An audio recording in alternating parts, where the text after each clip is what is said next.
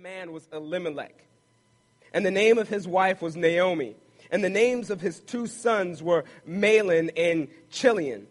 They were Ephrathites from Bethlehem in Judah.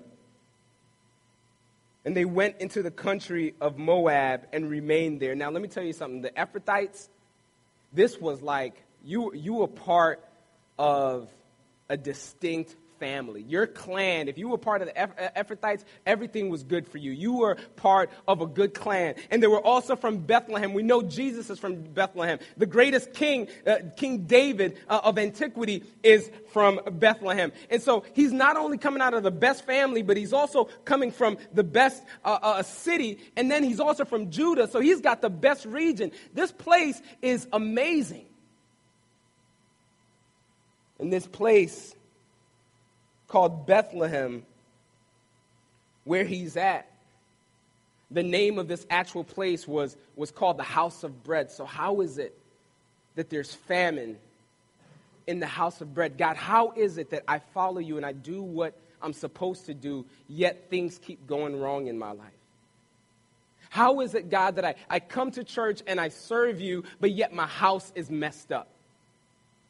How is it, God, that I give and the finances just seem to not add up? How is it, God, that I'm pursuing you, I'm trying to honor you, I'm trying to do everything right, but yet I'm supposed to be in this space of a house of bread and I'm starving? God, we set everything up this morning. We worked hard, we did all the planning, and we're doing it for your glory. And everything is going wrong. See, his name was Elimelech. Elimelech meant God is my king. And yet we're seeing him run to a foreign land, forgetting what his name stands for. Rather than sitting and saying, God, I need you in this moment, he decides to take matters in his own hands. He betrays his own name. God is my king. Now his two sons' name, Mahlon and Chilion, it meant weakling and failure. You can tell it's not going to go very well for this family anyway, right? How are you going to name your child weakling and failure? Like, what mother gives birth and like, you know what? Fail. That's your name. He comes out and he starts crying, you're weak. That's going to be your name. So they have this family. You've got God is my king, and he's betraying his name. You've got two sons named weakling and failure, and you've got Naomi, whose name is sweetness. And how the heck is sweetness in the middle of all of this bitterness and mess? And it gets even more bitter for her. And one more thing here. It says they went in the country of Moab and remained there. So in verse 1, it said they went to sojourn in Moab. Sojourn means I'm just going to do this. I'm going to be here for a little moment. A sojourner is somebody who's traveling. It's not somebody who's going to sit in this moment. But now it's saying that they remain there. They've settled there and they've become comfortable there. And some of our best intentions are curbed by comfort. We say that we're going to do this thing one time. And it ends up being a perpetual habit. Or I'm going to smoke this one time, and then you're addicted. I'm going to do this with him one time, and then you end up compromising all of your morality. I'm just going to go to Moab for a couple of months. God, I just got to fix this. I'm just going to go over here and fix it for a couple of months. Lord, I'm just going to do this shady deal just for a couple of months. God, I'm just going to allow him to touch me here just a little bit, but I'm not going to go there. And the next thing you know, you're sitting in there, comfortable. You're okay with it. Moab becomes home.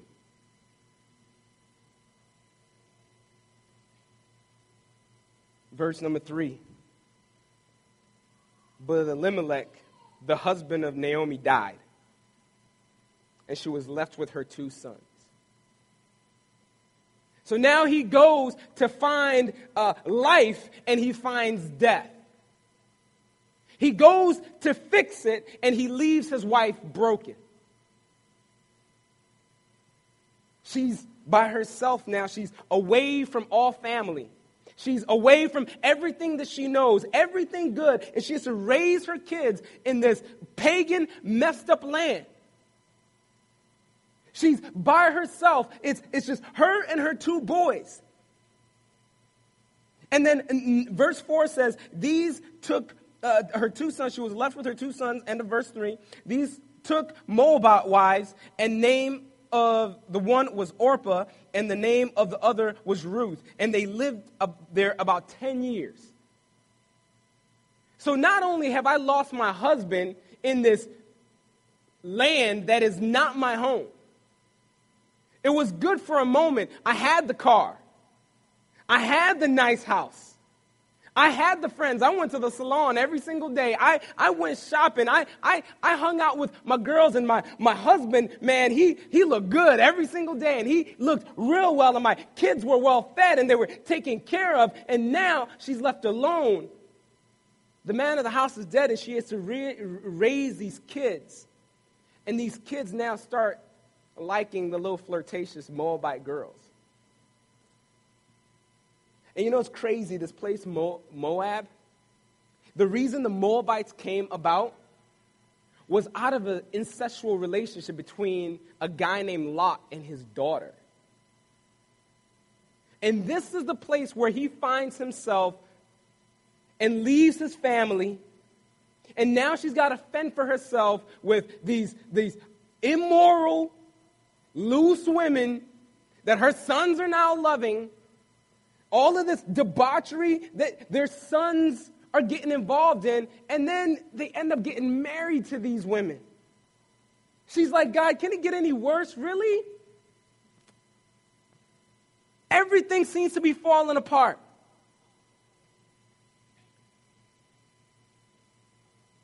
They lived there 10 years. You know, mothers are a good judge of character. So, my mom, every time I had a girl that I was really interested in, I wanted to really be with her, I would bring her home so that she could meet mom. Anybody done that? Everybody brought somebody home to meet mom and just like, well, what's mom going to say? You know, my parents are African. And every time there was a girl that my parents didn't like or my mother did not approve of, she would look at me. Oh, this is all she would say. As soon as she leaves, she would say, Sonny. No, not that one. Please, please, please, son. That's all she would say. And I can imagine Naomi's in this moment, these girls that she's been saying, Sonny, please. Now, that's your daughter-in-law, Naomi. And these families back in the day, in this agrarian culture, they all lived together. So now she has to see these girls every single day. Verse number 5. So they lived there 10 years, and both Mahlon and Chilion died. So that the woman was left without her 2 sons and her husband. So they leave the house of bread because things weren't working out over there, and they had to fix it. And they went over to Moab, thinking that they would get away from famine. A decision that was made, I'd imagine, over months of laboring and going back and forth. We shouldn't go, we should go, we shouldn't go, we should go. I should do this, I shouldn't do this. I want to do this, it looks good, but I don't want to do it. It's not right. They walk into that space, thinking they were going to find sustenance in a time of famine.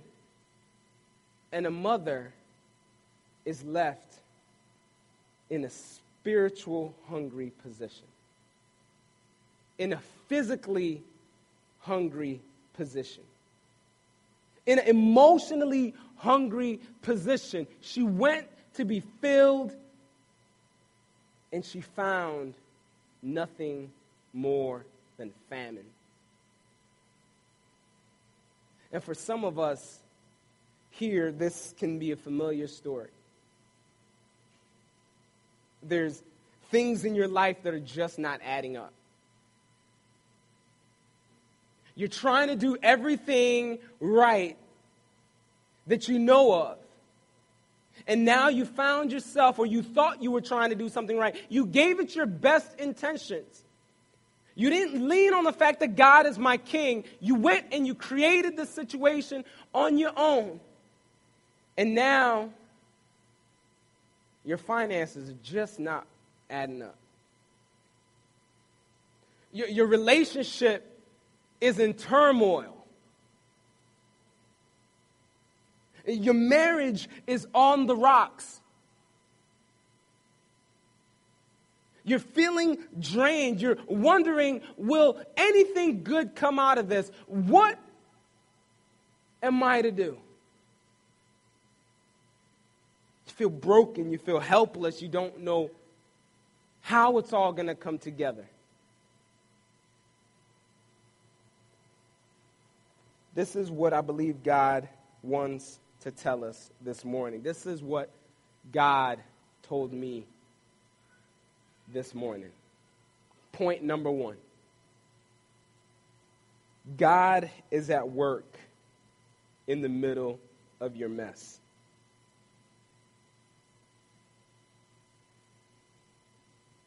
God is at work in the middle of your mess.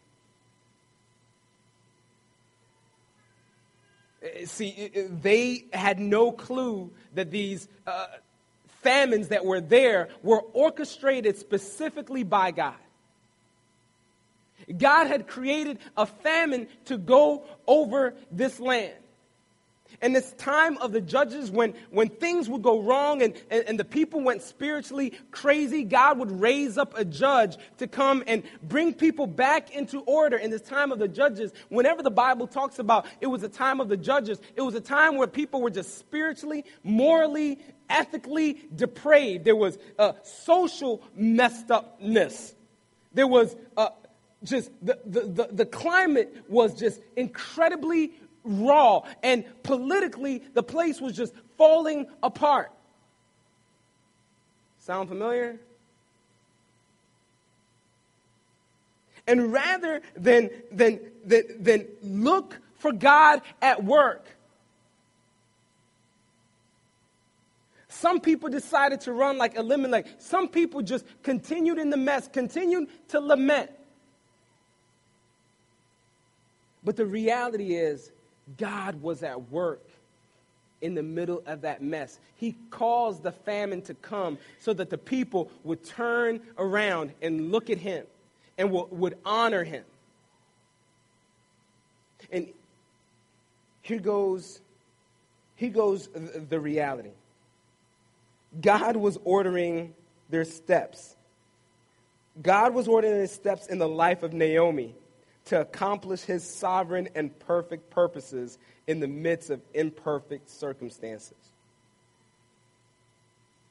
I'll read that again. God was ordering the steps in Naomi's life to accomplish his sovereign and perfect purposes in the midst of imperfect circumstances. See, they didn't need another judge to show up and try to tell them how to live their life. A judge could never truly complete and redeem and bring these people back into order. Because I'll tell you what it says. When we read the last book of Judges, the book right before this, the last verse says this. In those days, there was no king in Israel. Everyone did what was right in his own eyes. They were under the condemnation of God because God had made a covenant. He had made a deal with these specific people, these Israelites, saying, hey, if you follow me, everything is going to go well. If you dishonor me, it's all going to hit the fan. And they're in a place of dishonor, and God orchestrates this mess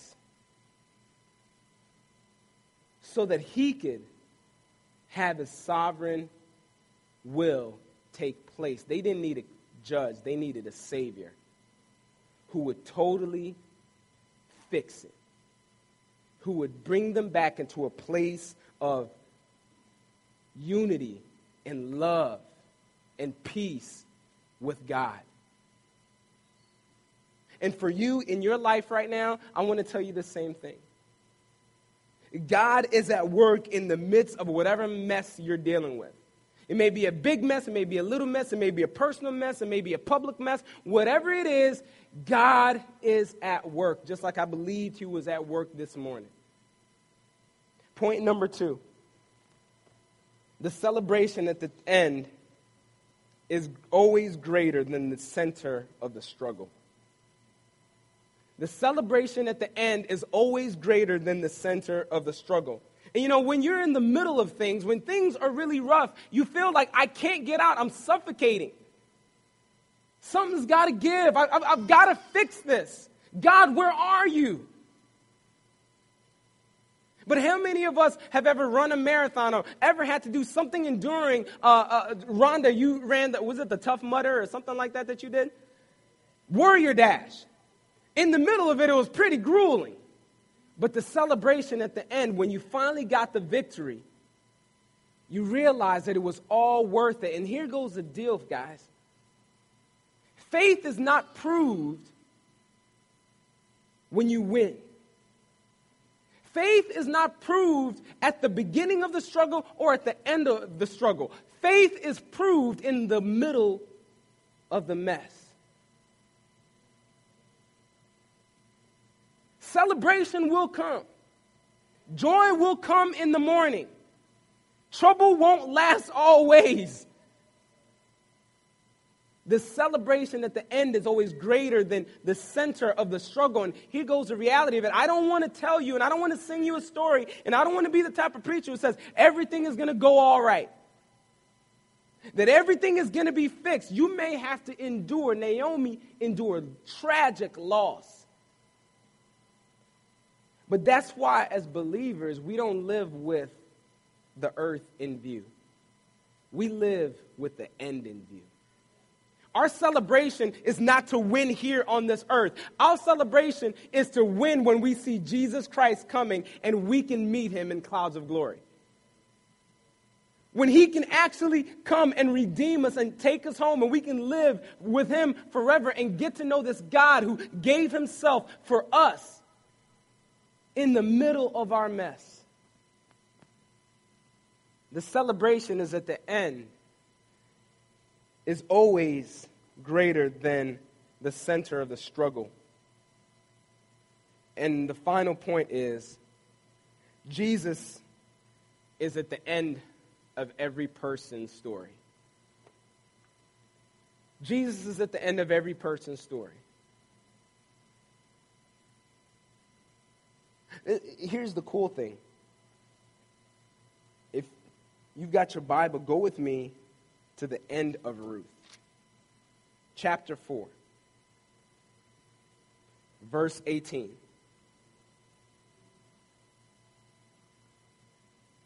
It says here, now these are the generations of Perez.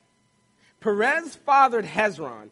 Hezron fathered Ram. Ram fathered Amminadab. Amminadab fathered Nahshon. Nahshon fathered Salmon. Salmon fathered Boaz.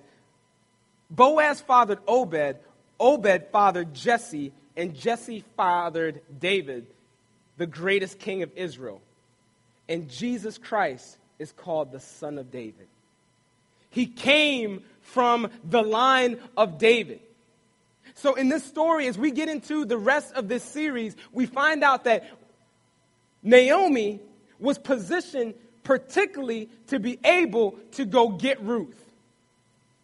God was ordering the steps to go to Moab because there was a little Moabite girl who was going to give her heart to the Lord, come back, marry a guy named Boaz, and Boaz would start the trajectory that would eventually lead to the Savior of the world.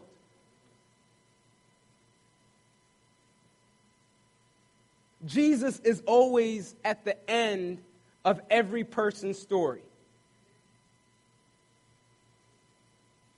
So let me ask you this. In the middle of your mess, who is being saved because of your trial? Who's being saved because of your mess? Because Ruth was raised in this pagan culture that didn't know God, that didn't want God. But for some reason, when she married the son to Naomi, she saw something in Naomi that she wanted. She saw something in Naomi's faith.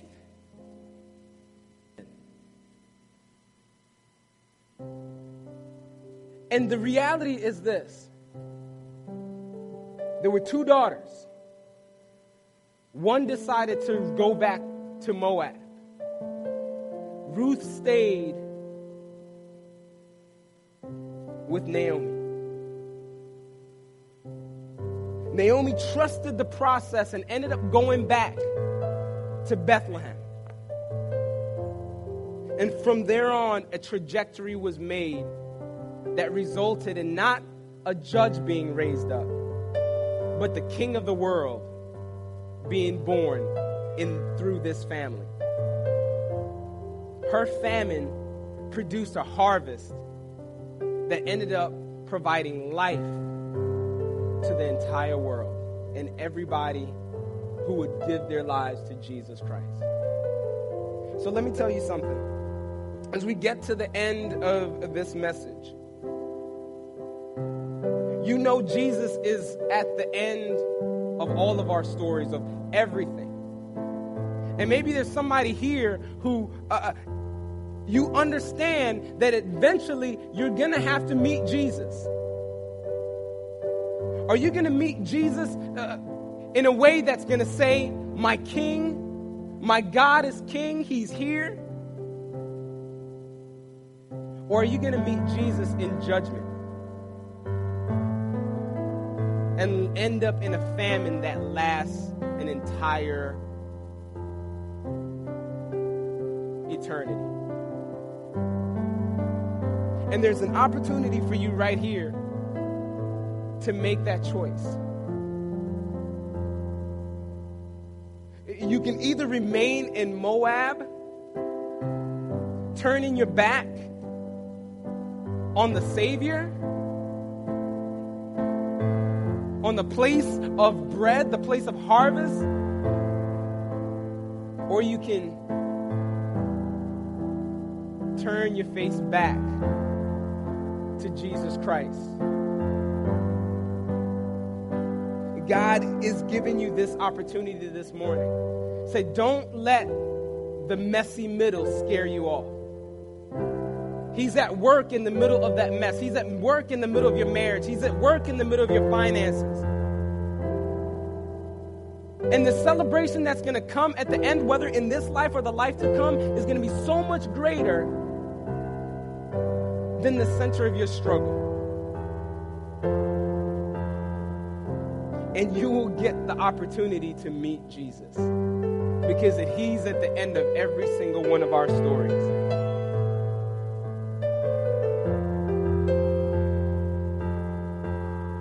So here's your question, my question to you. What's your Moab? What's that thing that you keep running to for self-preservation or self-defense, that one thing, that pacifier, when things go wrong, you keep running to, that is actually destroying you?